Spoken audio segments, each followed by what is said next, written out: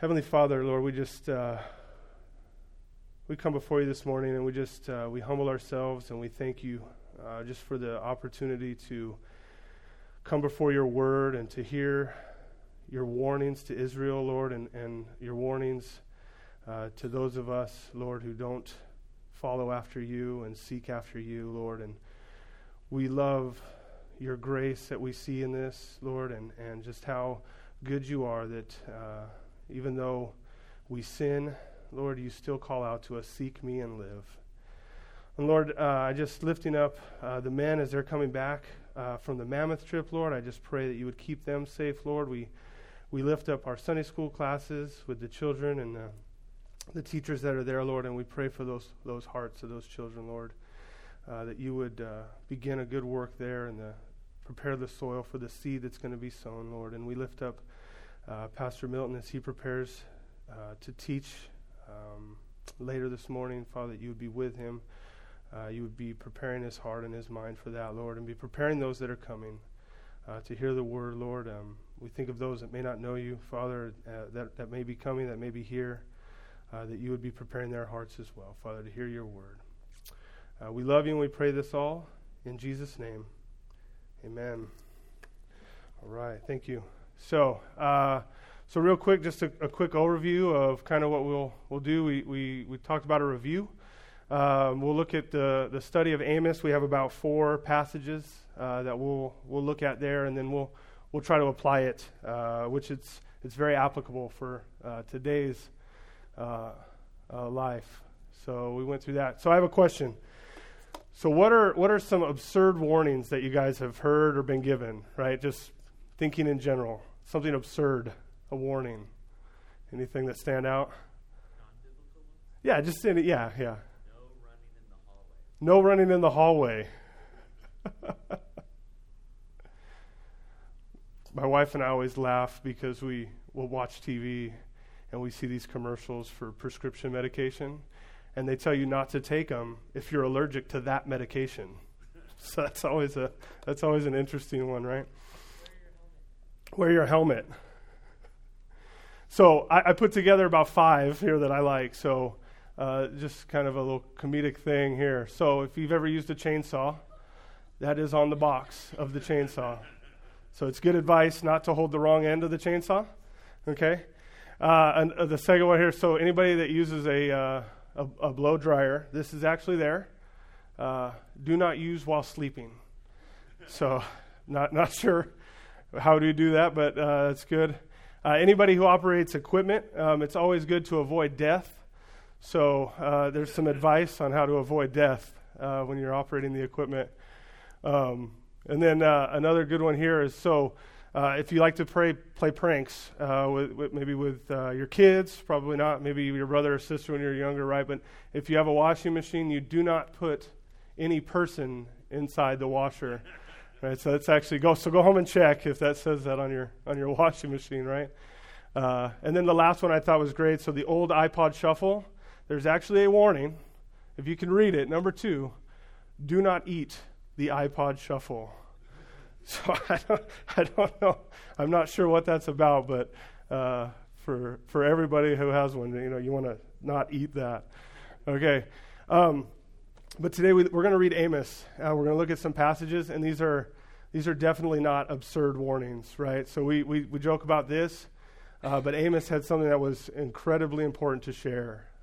Israel had gone down the drain, and we kind of can look at this background here. So Amos, he was a prophet from Tekoa, and Tekoa is a small village about 12 miles south of Jerusalem. So if we remember, that's in the southern kingdom. So Amos was raised in the southern kingdom. He was brought up to be a prophet for the north, and he served during the time of Uzziah, the king of the south, and Jeroboam II. He was the king of the north. Excuse me. And this time for Israel and Judah in general was extremely prosperous, materially, externally, right? So Jeroboam, if we read in 2 Kings 14, that Jeroboam was actually, he had actually extended the border of Israel to the point where it was during Solomon's kingdom. So there weren't really any warring nations. There was peace pretty much through the land. Dan shared with us that Jonah went to Nineveh and he preached to the capital of Assyria, and then they repented, and so that wasn't a problem for Israel at the time. And so there was nothing there that caused any conflict or issues with Israel. And so they actually became very prosperous and externally and materially. But the one thing that did was that it kind of paved the way for the moral and social degradation of the people, right? So it became just very morally and socially wicked. And so that's kind of what we're going to see today as we go through it. So this is kind of a breakdown of the book. So you can kind of see how it's broken down into three parts there with the judgment and the condemnation and the visions of judgment and restoration. But we can kind of paint a mental picture for ourselves. So if you look at the book of Amos, you might look at it like a tree, right? So if you picture a tree with this massive trunk, and the trunk is God's judgment of Israel, right? So that's the main theme of the book, is God's judgment against Israel. And then what feeds that trunk, there's a root system, right? So you have a main tap root that comes down from the tree, and there's probably a few, maybe 3 offshoots of roots that come down, and those are the sins that feed into that trunk, right? So the main sin that you see is the fact that Israel had forsaken God. So that's the main root that comes down from the tree, and then off that main root, you have 3 other roots. You have their addiction to luxury. So like I said, they're very wealthy, right? Amos talks about them laying on beds of ivory and everything that you could think of, right? It's just total wealth and prosperity, but materially only. Another offshoot would be their indifference to honesty, right? He talks about false balances and the way they do business. And then lastly is their hard-heartedness towards the poor, right? So we'll look at a couple of those passages today, but before we do that, I want to look at before we get into chapter 2, I want to look at chapter 1, verse 2. This kind of sets the tone for the book. So I'll read chapter 1, verse 2. And he said, "The Lord roars from Zion and utters his voice from Jerusalem." So that's the keynote of the book, right? That's how it starts. The Lord roars from Zion. So Amos compares the Lord to a ravenous lion, right? And he's roaring from the mountaintop. And later, in the passage we'll look at in chapter 4, Amos actually tells the people, "Prepare to meet your God, O Israel," right? And that's a very ominous thing, right? Prepare, get ready. The Lord is like a ravenous lion on the day of the Lord. And if you run from that lion, it'll be like meeting a bear robbed of her cubs, right? And so, this should be total fear. And then you hide in your house, and it'll be like a viper that's on your windowsill, right? There's no escape for the rebel from the day of the Lord, on the day of the Lord, right? And so that's the tone that he sets, and that's the way that the book starts. And so we'll look at the first passage here, and I'll read it. But it's Amos chapter 2, starting at verse 6. So let's see if we get that up there. Here we go. "Thus says the Lord, for 3 transgressions of Israel and for 4, I will not turn away its punishment, because they sell the righteous for silver and the poor for a pair of sandals. They pant after the dust of the earth, which is on the head of the poor, and pervert the way of the humble. A man and his father go into the same girl to defile my holy name.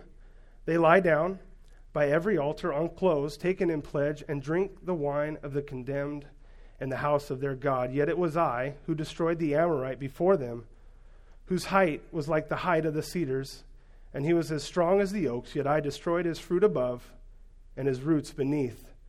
And it was I who brought you up from the land of Egypt and led you 40 years through the wilderness to possess the land of the Amorite.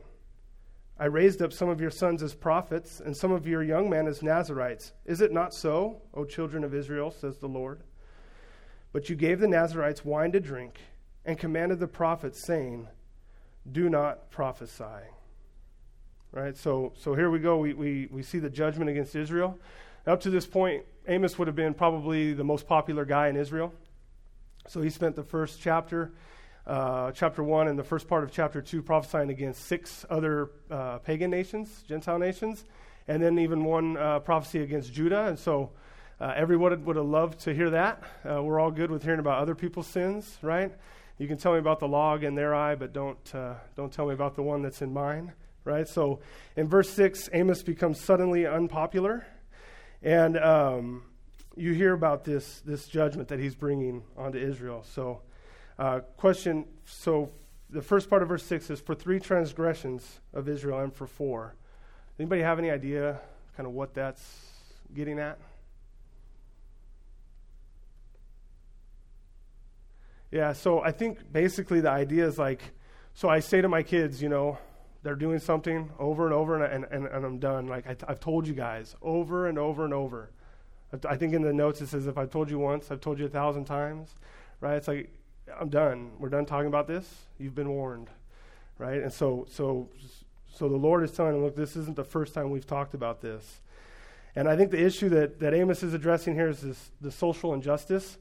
So you see this disparity between the rich and the poor, right? So there's a couplet in verse 6 where it kind of puts the righteous and the poor together. It's the same. It's comparing them together, right? So the righteous, they sell for silver, and the poor for a pair of sandals. And I was thinking about that. I was like, I went and I bought a pair of shoes, and it cost me $30. But they're selling someone. I mean, if you think about it, like the thought of selling a person for a pair of sandals, it's incredible to think about, And in Leviticus 25, you can see the way Moses had commanded that the Lord had commanded that these people should be treating the poor. So I'll read there, Leviticus 25, verse 39. It says, if your brother becomes poor beside you and sells himself to you, you shall not make him serve as a slave. He shall be with you as a hired worker and as a sojourner. He shall serve with you until the year of Jubilee. Then he shall go out from you, he and his children with him, and go back to his own clan and return to the possessions of his fathers, for they are my servants, whom I brought out of the land of Egypt. They shall not be sold as slaves. You shall not rule over him ruthlessly, but shall fear your God. Right, so that's kind of the standard that they should have been keeping, so you can see the stunning depth of depravity that we have with the way the poor were treated, and I think in verse 7, the first part of verse 7. So I have a New King James here, and it says pant. I think anybody have an ESV or yeah. So what it uses what word there? Trample. Yeah. So there's a couple different ideas, right? So I think both of them kind of fit. There's an oppression of the poor that's going on, and so to trample the head of the poor into the dust of the earth seems to make sense. But I wonder also if Amos is kind of given a jab here, right? So if you think about panting after something, the psalm says the deer pants after water, right? My dog, when it's hot, he pants for his water bowl, right? And so I think that the level of their idolatrous covetousness is so bad that they're actually panting after the dust that's on the head of the poor, right? So you think about that. These guys they're so covetous of what they want and what they need that they're desiring the dust that's on the poor's head. Right? So I think it can also be that, it just kind of shows how desperate they are for material things. And then in the second part of verse 7, we see that a man and his father go into the same girl, and I think this is probably referring to a slave. Not necessarily the pagan worship that was going on, just because of the context of the oppression and what they're talking about. But either way, the idea here is that you have in Deuteronomy 6, right, the Lord laid out for families what they were supposed to do, right? So you would teach these things diligently to your children. You'd put them on your doorposts. You talk about them when you woke up. You talk about them when you lie down. It was the law of the Lord should have been in every part of your life, right? And so now what you see is a father and a son, and this is what the father's teaching him, right? So godly fathers, marital purity, it's non-existent, right? And so the idea is that they've wandered so far from what the Lord has commanded them and what they're doing. All right, and then in verses 9 to 11, you kind of see how good God was to him, right? And so this is Amos just painting the picture. Look, this is what you're doing, but look what God did, right? If you remember back. So in verses 9 to 11, it talks about them coming into the promised land. And so in where are we at here? In verse 14 of Joshua 10, it says that there has been no day like before or since when the Lord heeded the voice of a man, for the Lord fought for Israel, right? So he went into the Amorite camp, and he fought for Israel, and he utterly destroyed them, right? And they're compared to the heights of cedar and as strong as oaks. But the Lord went in, and it was a complete destruction, right? All the way from the root up to the fruit was destroyed. And there's an interesting account in Numbers 13 where the spies are coming back from spying on the land, and they see what they're like. And the spies compare themselves to grasshoppers compared to the Amorites, right? So, I mean, it kind of gives you that picture of what they thought of themselves compared to the Amorites, and how it was utterly impossible for them to go in and to take over the promised land. But the Lord was there, and he delivered them, and he fought for them that day. And so it's kind of that reminder that, hey, man, look, think back. Look what he did. Look what he's done. And here you are treating the poor this way, someone who's made in God's image, and you're not doing the things that I've asked you and commanded you to do, right? And then verse 12, it's kind of this, we talked about that main taproot that was the forsaking of God. This is kind of that abandonment here. You see it. So God brings them into the promised land, and he calls Nazirites, and he calls prophets, and they have a job to do, right? Those are God's chosen people that are going to do those things, speak for him. And Nazirites couldn't have anything from the vine. And what do, right? They force them to drink wine. They tell them to stop prophesying. And so it's just a total abandonment of everything that God had set up and everything that God was doing for them, right? Okay, so any questions on that 6? Yes, Dan. I was just wondering, in verse 6 where it says they sell the righteous for money, or I think one translation is the poor for money. If there's a connection between the righteous being disenfranchised from the general economy because of not being involved in the secular worship, and so they don't have the ability to earn or make the same kind of money, Right. and because they don't worship with Right. God, they worship God instead, and maybe that's why there's that disparity. I don't recall. So what Dan's saying is that there's this disparity because the righteous separate themselves out from the wicked, and they're not doing business in the way that they would do it, and so they're not able to kind of have the same kind of earnings and lifestyle that the other folks would have. And so I didn't read much from that, but I know that in Amos 8 it talks about making the ephah small and the shekel great, and the balances that they have are bad balances. And so definitely I think that he talks about that later. We don't actually cover it through this, but so they're doing dishonest business, and the people that are righteous won't. Yeah, so I think that's a good point. Yeah, thank you.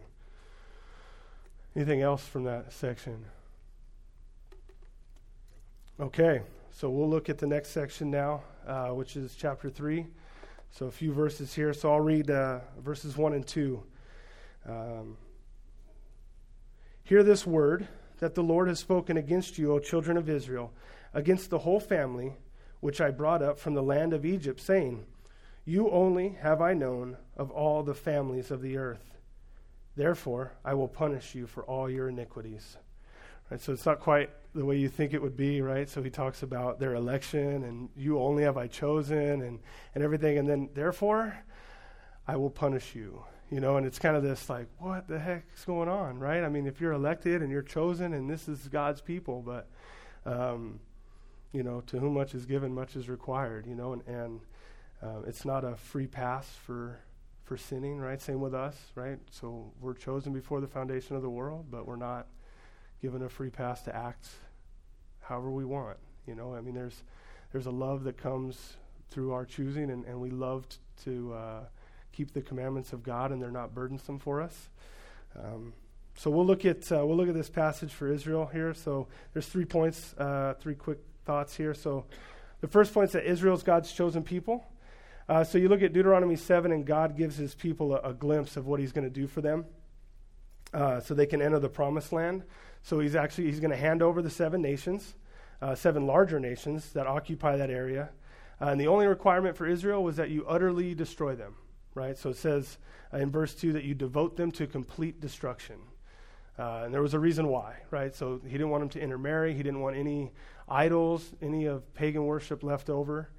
Because in verse 6, you are a people of Deuteronomy 7. You are a people holy to the Lord your God. The Lord your God has chosen you to be a people for his treasured possession out of all the peoples who are on the face of the earth. It was not because you were more in number than any other people that the Lord set his love on you and chose you, for you were the fewest of all peoples. But it's because the Lord loves you and is keeping the oath that he swore to your fathers, that the Lord has brought you out with a mighty hand and redeemed you from the house of slavery, from the hand of Pharaoh, king of Egypt. Know, therefore, that the Lord your God is God, the faithful God, who keeps covenant and steadfast love with those who love him, and keeps his commandments to 1,000 generations, and repays to their face those who hate him by destroying them. He will not be slack with one who hates him. He will repay him to his face. You shall therefore be careful to do the commandment and the statutes and the rules that I command you today. Right? So there's the link. So Israel is God's chosen people, and I'm going to love you, and I'm going to keep my promises thousands of generations. But for those that hate me, for those that don't love me, I return with vengeance. Right? And so that's the picture he's painting, even back in Deuteronomy. This is before they even come, before anything's going on with kings and everything else. He's warning them. He's telling them. It's his grace, his love for them. Right? The second point there that you see in verse 1 is that Israel was redeemed from bondage in Egypt. So not only did God choose Israel by his grace, then he redeemed them out of Egypt by his grace alone. So if you think back to Egypt and all of the Israelite people were there, had God not intervened, they would have been completely assimilated into the Egyptian people, right? There wouldn't be a Jewish people, but God remembered his promise that he kept to Abraham and Isaac and Jacob, and he came in and he delivered them, and you see that over and over throughout the Old Testament, right? That look back, I delivered you from here. I did this for you. I took you out from the land of Egypt and gave you this promised land, and so this is just another reminder of what could have been, but because he's a God who keeps his promises, this is what happens. And then the third point is that Israel is separate in their choosing from all other nations of the world, right? So you only have I known of all the families of the earth. So obviously God knows all the nations, but only Israel has that intimate knowledge with God. And every nation sees God's goodness. I think there's common grace that kind of is covered through all the nations, right? So you see these nations that are living in the promised land when Israel comes, and obviously they're doing well. God causes the rain to fall and the sun to shine on the just and the unjust, but nothing compared to Israel's election, right? But the problem was that Israel didn't follow the commands of the Lord in Deuteronomy 7, and we talked about how gracious God was. Even before they entered the promised land, right? And in chapter 8, verse 19, it says, "And if you forget the Lord your God," so you're going to come in, and if you forget the Lord your God and go after other gods and serve them and worship them, I solemnly warn you today that you shall surely perish. Like the nations that the Lord makes to perish before you, so shall you perish, because you would not obey the voice of the Lord your God, right? Deuteronomy 8, 19, and 20. So for those of us that are chosen and elect, we said that for whom much is given, much is required, and Israel was no different. And so that even though God gave them those warnings, and throughout Scripture you see that they still wandered away and still followed idols and followed after the other nations. And then in verse 9, I'll read 9 to 11 of chapter 3 of Amos. It says, "Proclaim in the palaces at Ashdod and in the palaces in the land of Egypt, and say, assemble on the mountains of Samaria. See great tumults in her midst, and the oppressed within her, for they do not know to do right, says the Lord, who store up violence and robbery in their palaces. Therefore, thus says the Lord God, an adversary shall be all around the land. He shall sap your strength from you, and your palaces shall be plundered. So now to top off the judgment, the Lord calls the Philistines and the Egyptians to come and stand there and watch. And so the Philistines and the Egyptians are two nations that had tormented Israel, right? Had held them captive, had just been a thorn in their flesh. And the Lord judged them, but he's calling them back to stand on outside of Samaria and to watch the judgment that's coming, right? So you see the tumults, which speaks of like the disorder and confusion where lawlessness prevails, right? So there's tumults going on within Israel. The oppression is the perversion of justice. So these nations are called to witness this, and which means that Israel is at least as bad, but likely worse than what these other nations were. So the Lord judged these other nations, and now he calls them back to say, watch how I'm going to judge Israel, right? And Amos even elaborates more on the wickedness. And he says that Samaria, the Israelites, they don't even know how to do right. Right? It has the idea of straightness. And so basically it's just that their moral sense within Israel was so warped that the concepts of right and wrong were totally blurred, right? So they didn't even know how to do right in there.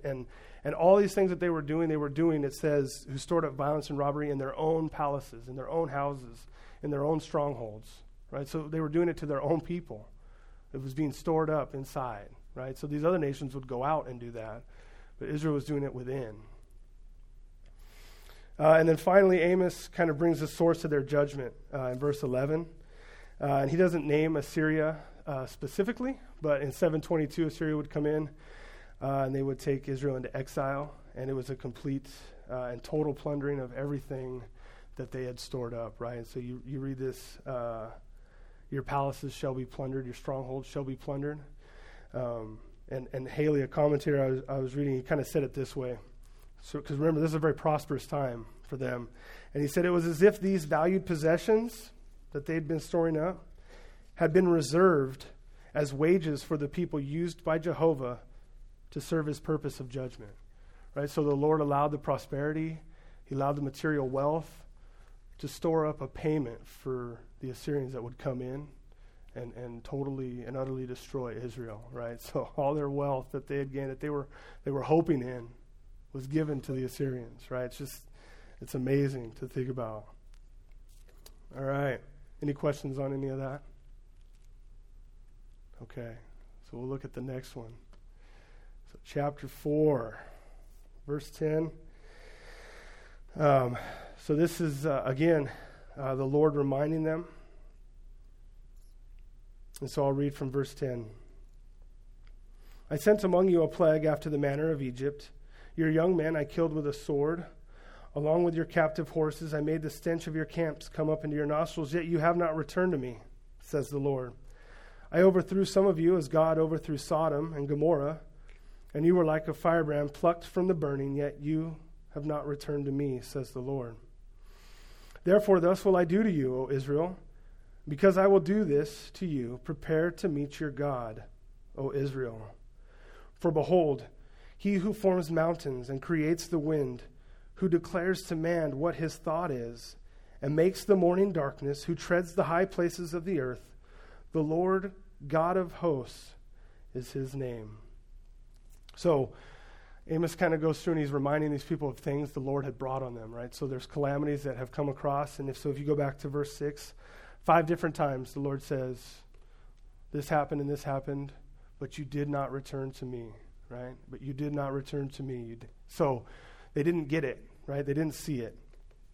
And the idea of calamities coming and coming against Israel is something the Lord would use. It shouldn't have been a surprise, right? So you see it in Leviticus 26, verse 21. I'll read it. Just kind of look at the parallels between what the Lord had said in Amos and then what was said here in Leviticus. Verse 21, then if you walk contrary to me and will not listen to me, I will continue striking you sevenfold for your sins. And I will let loose the wild beasts against you, which shall bereave you of your children and destroy your livestock and make you few in number, so that your roads shall be deserted. And if by this discipline you are not turned to me, but walk contrary to me, then I also will walk contrary to you, and I myself will strike you sevenfold for your sins. So here's some parallels. And I will bring a sword upon you that shall execute vengeance for the covenant. And if you gather within your cities, I will send pestilence among you, and you shall be delivered into the hand of the enemy. And when I break your supply of bread, 10 women shall bake your bread in a single oven, and shall dole out your bread again by weight, and you shall eat and not be satisfied. And Dan and I were talking before, but if you continue reading that passage, I mean, it's super graphic of what the Lord is going to do. Just the punishments that are going to come along. It's really stunning. And so the people of Israel should have known this, should have read this, should have seen what the Lord was doing, and the Lord is here reminding them again and again, and yet they didn't get it, right? They didn't see what the calamity was for, what the death that the Lord was bringing, or the strife that the Lord was bringing, what it was caused to do. And so Amos says in 12, he says, prepare to meet your God, O Israel, right? And so it's not a happy, hey, get ready. It's very ominous. And so just in case you want to know who God is that's coming, that you're going to meet, he tells you in verse 13, and he paints a picture of a God who's able to carry out judgment against Israel, right? So he makes mountains like Play-Doh, right? He creates the wind with a whisper. I mean, he gives the thoughts to men before they even have them, right? He controls every possible working of the universe, right? So he makes the morning darkness, right? So he controls all of that. He treads the high places of the earth, right? So it's like from the Appalachians to the Rockies in a step, right? I mean, this God is massive. He created this. He controls this. Israel probably shrugged this off, right? I mean, later we see that they go to the king, to Jeroboam, and they kick Amos out of Israel. And they send him back to the southern kingdom. They say, don't prophesy here anymore. We don't want to hear this, right? Get out of here. So they shrug it off, but it should have scared their socks off, right? You know, and I was thinking back about it, and it's like, you know, when I was younger, my mom would tell me something, right? I'm doing something wrong. Not very often, but I would do something wrong. And she's telling me, don't do that, or, you know, go do this, or whatever the case was, right? And it's like, yeah, okay, whatever. I'm not worried about it. But then there was always that one sentence, right? Just wait till your dad gets home, you know? And it's like, oh, man, all right, I got it, you know? But Israel didn't hear it, right? They didn't see what God was, what Amos was saying about the God that was coming. And it's an amazing thing that this is the God that's going to judge you. I mean, that's a frightening thing, right? Why do you look forward to the day of the Lord, right? I mean, Amos talks about that. Is it not darkness? I mean, it's definitely a frightening thing. All right. So we'll move into chapter 5, if anybody has any. Yeah.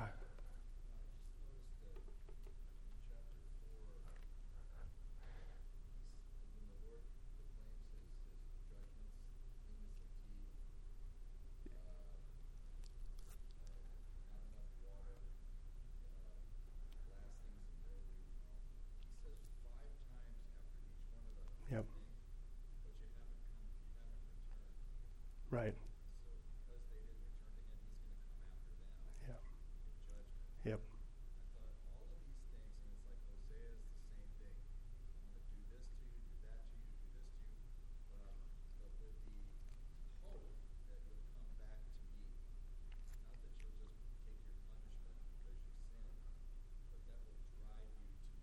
Right.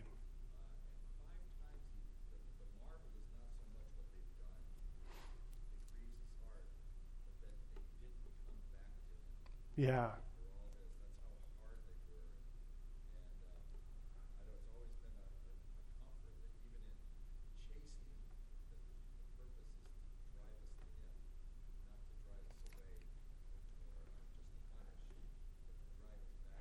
Yeah, exactly. So just that link that we see between all those things that the Lord brought on, all the calamities and all the strife that they were given, and every time, right, 5 different times, every time it's, but you did not return to me, but you did not return to me. And that's the point of those, is that we would, the Lord would use that to drive us back to him.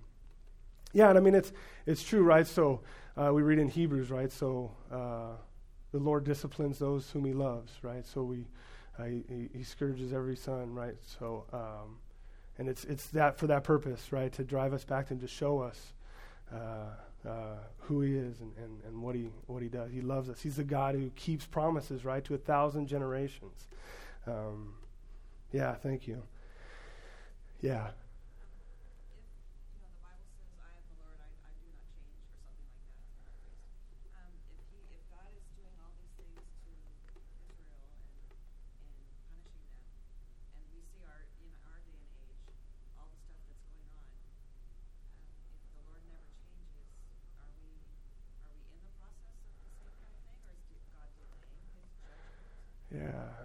Yeah, I think that's a great question, right? So if God doesn't change, if he's the same yesterday, today, and tomorrow, and this is how he dealt in the past, then what, is he delaying his punishment today, or is that kind of what you're, okay. Yeah, so I mean, we're storing up wrath for the day of wrath. I think that, I think back on things that have happened in my life, and you have that hindsight when you look back and you can see it through the eyes of faith and what it's done to kind of mold and shape who you are. And it could have totally gone a different way. And so I don't know if it's part of that, and it's part of God is patient, not wishing that any would perish, but that all would come to repentance. But yeah, I think that the day of wrath is coming. I mean, even with this, right? So Amos tells the people here, and it's like another close to 50 years before Assyria comes and takes them captive, right? And so next week we'll see about Hosea, and we see all this stuff that's what the Lord did, and so I think he's long suffering. So I mean, we read it and the judgment happens. But it's not going to be any different today, right? Than it was then. The book of Revelation is pretty clear of what's going to happen, and yeah. So I do think that it's coming, and I do think that the Lord has declared what his wrath will be, and for those that don't trust in Christ. I'm not sure if that answered the question or made it any worse, or if anybody else has any input on that.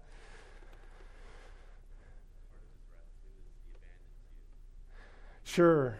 Yeah, so part of it could be that he turns you out, right? So like Romans 1, he just turns you over to your sin. Yeah. I think in this chapter we see the stubbornness of human beings. It seems like has no bounds.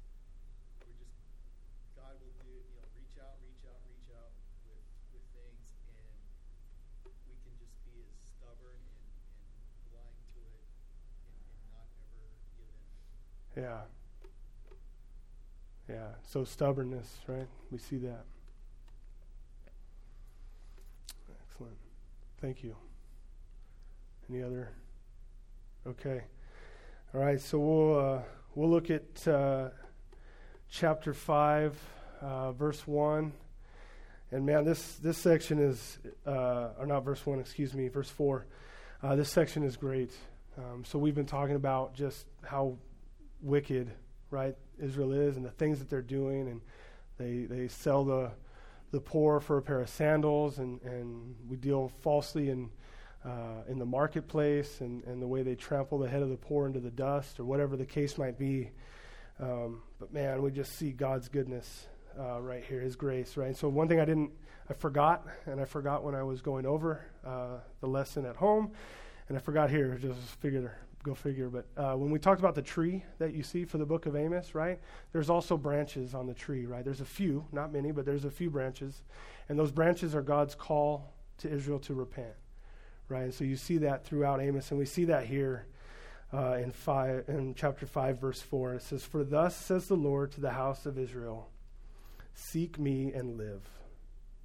Seek me and live. But do not seek Bethel, nor enter Gilgal, nor pass over to Beersheba, for Gilgal shall surely go into captivity, and Bethel shall come to nothing.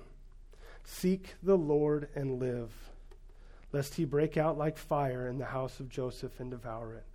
With no one to quench it in Bethel, you who turn justice to wormwood and lay righteousness to rest in the earth." Right? So it's just amazing, right? That there it is right there. Seek me and live.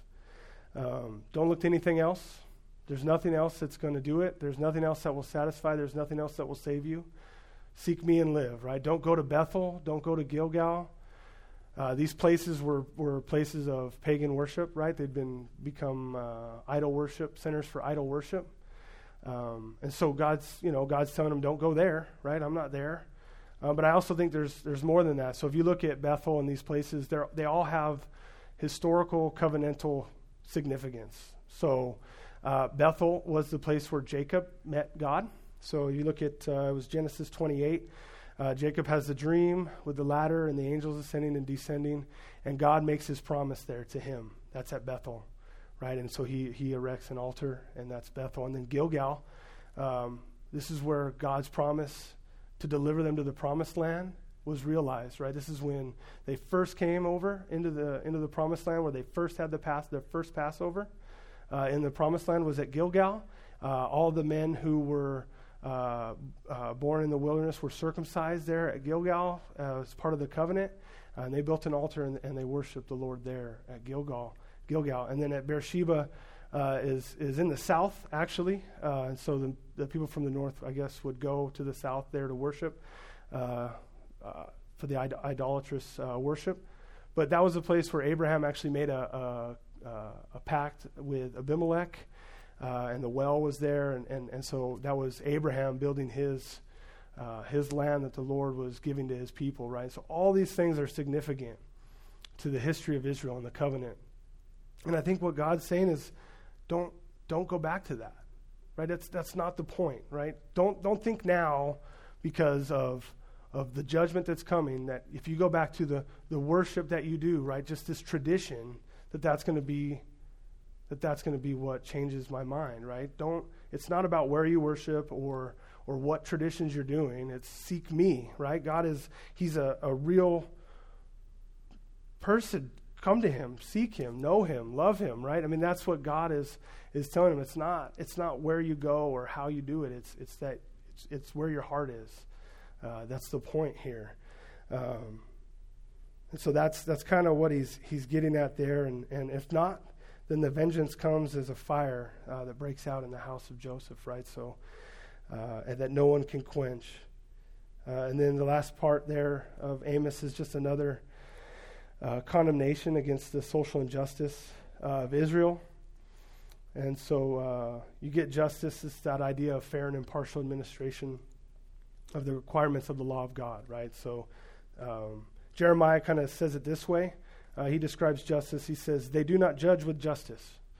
All right, so he's talking about the people that do not judge with justice because they do not defend the rights of the needy. Right, so their lack of justice is in part because they do not defend the rights of the needy. And that's what the people here in Israel during Amos's time were doing. And then we see kind of God's expectation for that in Exodus 23. Verse 4, it says, if you meet your enemy's ox, or his donkey going astray, you shall bring it back to him. If you see the donkey of one who hates you lying down under its burden, you shall refrain from leaving him with it. You shall rescue it with him. And then in Deuteronomy 24, at verse 17, it says, you shall not pervert the justice due to the sojourner or the fatherless, or take a widow's garment in pledge. But you shall remember that you were a slave in Egypt, and the Lord your God redeemed you from there. Therefore, I command you to do this. When you reap your harvest in the field and forget a sheaf in the field, you shall not go back to get it. It shall be for the sojourner, the fatherless, and the widow, that the Lord your God may bless you in all the work of your hands. When you beat your olive trees, you shall not go over to them again. It shall be for the sojourner, the fatherless, and the widow. And when you gather the grapes of your vineyard, you shall not strip it afterward. It shall be for the sojourner, the fatherless, and the widow. You shall remember that you were a slave in the land of Egypt. Therefore, I command you to do this. Right? So again, you see it. Just, you were in Egypt. You were there. Take care of the poor. Take care of the fatherless, the widow. Right? These are the commands of the Lord. This is what he expects. And if not, then he will repay vengeance, to those who don't do that. So last, I just want to kind of share a couple quick points that kind of stood out to me as I was going through the lesson. I'd love to get some feedback from anyone else. But Amos is, it's a really relevant book. I read through it the first time, and I was kind of like, man, I told my wife, I don't get it, like I was confused.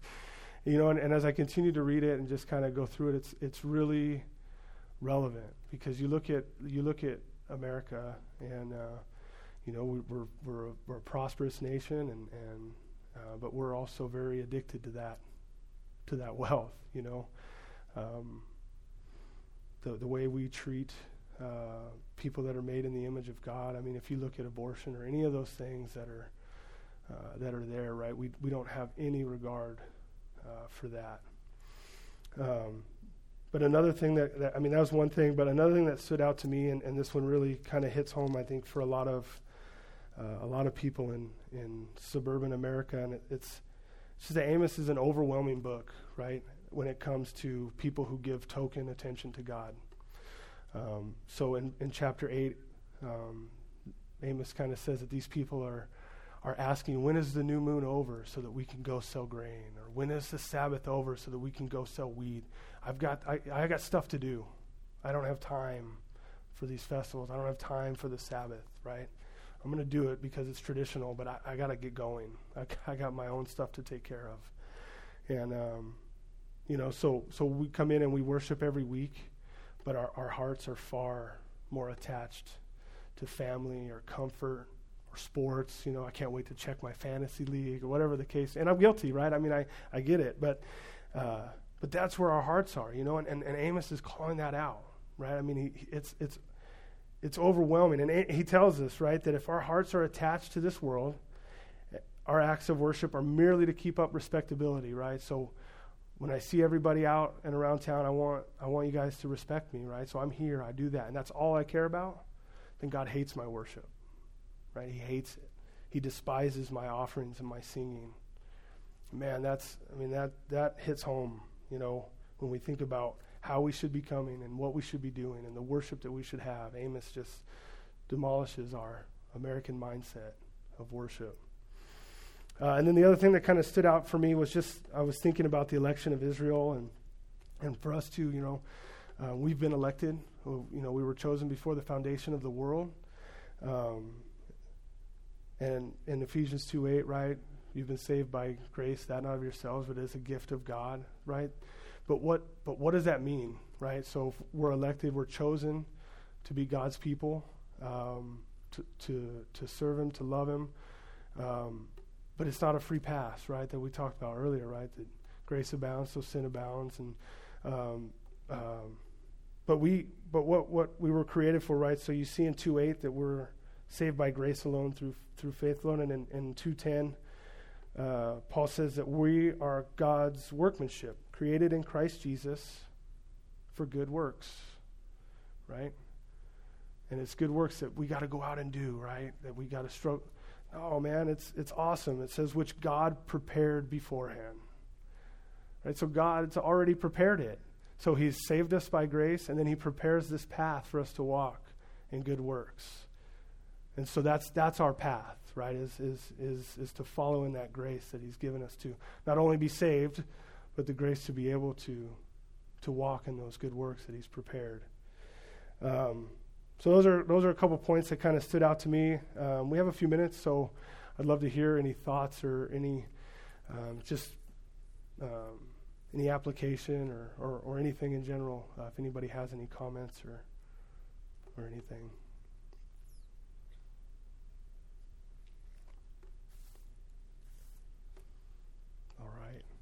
too easy. Come on.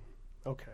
No, each week as I look at the class, we're seeing if you're not a careful reader of Scripture, the patience that we're talking about of God, the patience thing. And you just said a few minutes ago, 50 years passed. I'm only 56. It's like that amount of time goes by, and he's still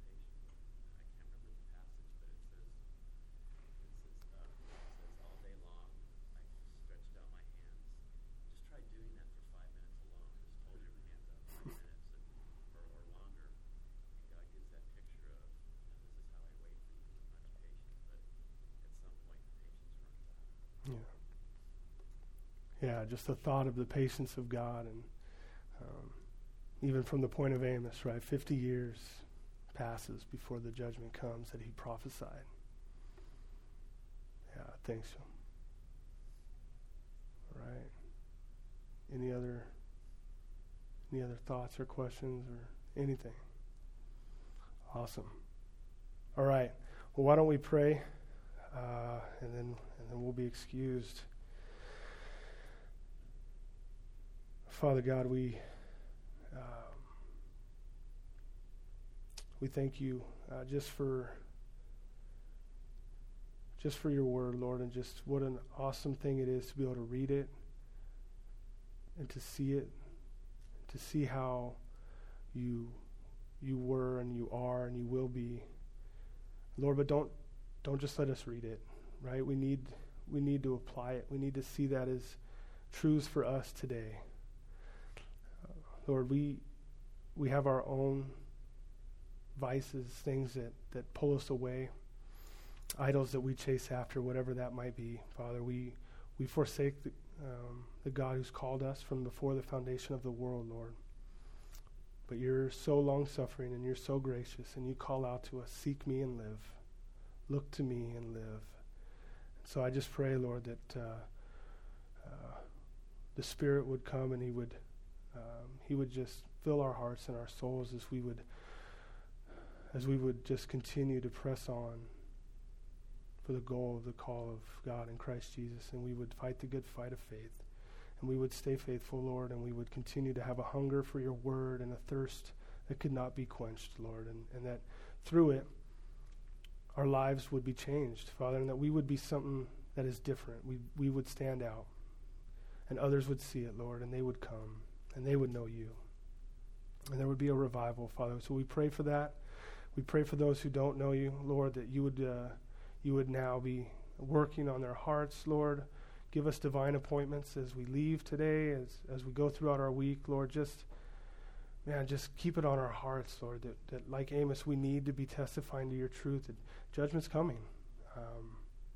You are patient, wishing that no one would suffer, Father, but the fact is that judgment will come, and let it be on our hearts for the lost, Lord. Let that just be a burden for us. We love you. We pray this all in Jesus' name. Amen.